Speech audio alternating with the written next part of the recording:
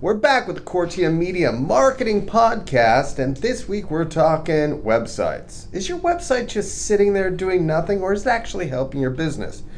I brought along Ruben and Naz to answer a few of the important questions you should be asking about your website. Ruben, what are we starting off with?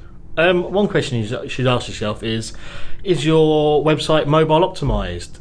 In terms of Google have recently changed their algorithms on how websites are measured in their rankings. So you need to have your site optimized, otherwise it will not rank well. Okay, and then Naz, what about plugins?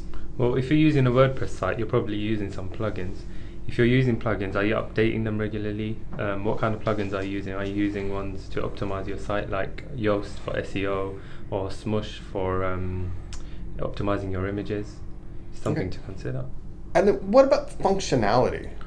You need to make sure your website works. Everyone knows the dreaded 404 error page when you load on there, and it can be a pain, but then you need to try and embrace it in terms of have that page make it fun, have a picture of someone with an oops sign saying, oh no, you shouldn't be here, you need to go back. You need to try and embrace that. Like, it won't always be perfect, your website. You'd love it to be, but then unfortunately there are some issues that can happen which are out of your control. So when it comes to functionality, just make sure you have something on the 404 page. And then Naz, what about look and design?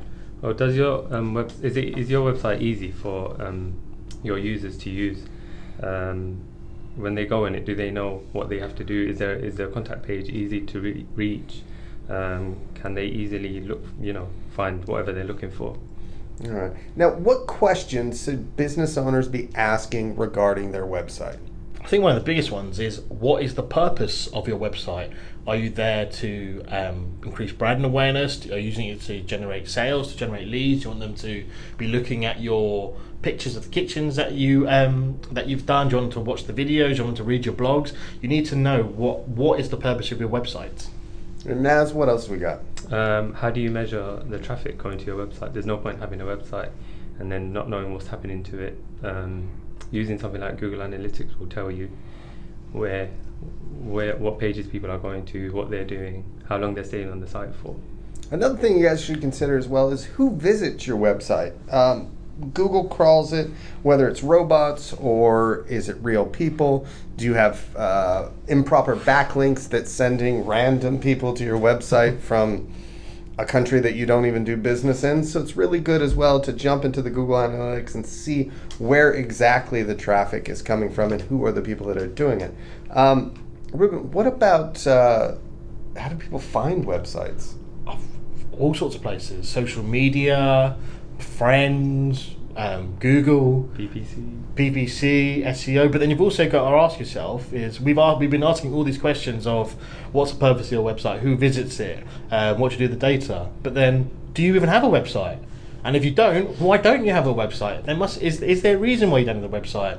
A website, when you hear about a business, a lot of people will literally go straight onto Google, go into the Google search and type in the name of the company to try and search a website or search some sort of social network affiliated to the website so they can, or to the business, to see a bit more information. So if you don't have a website, why not?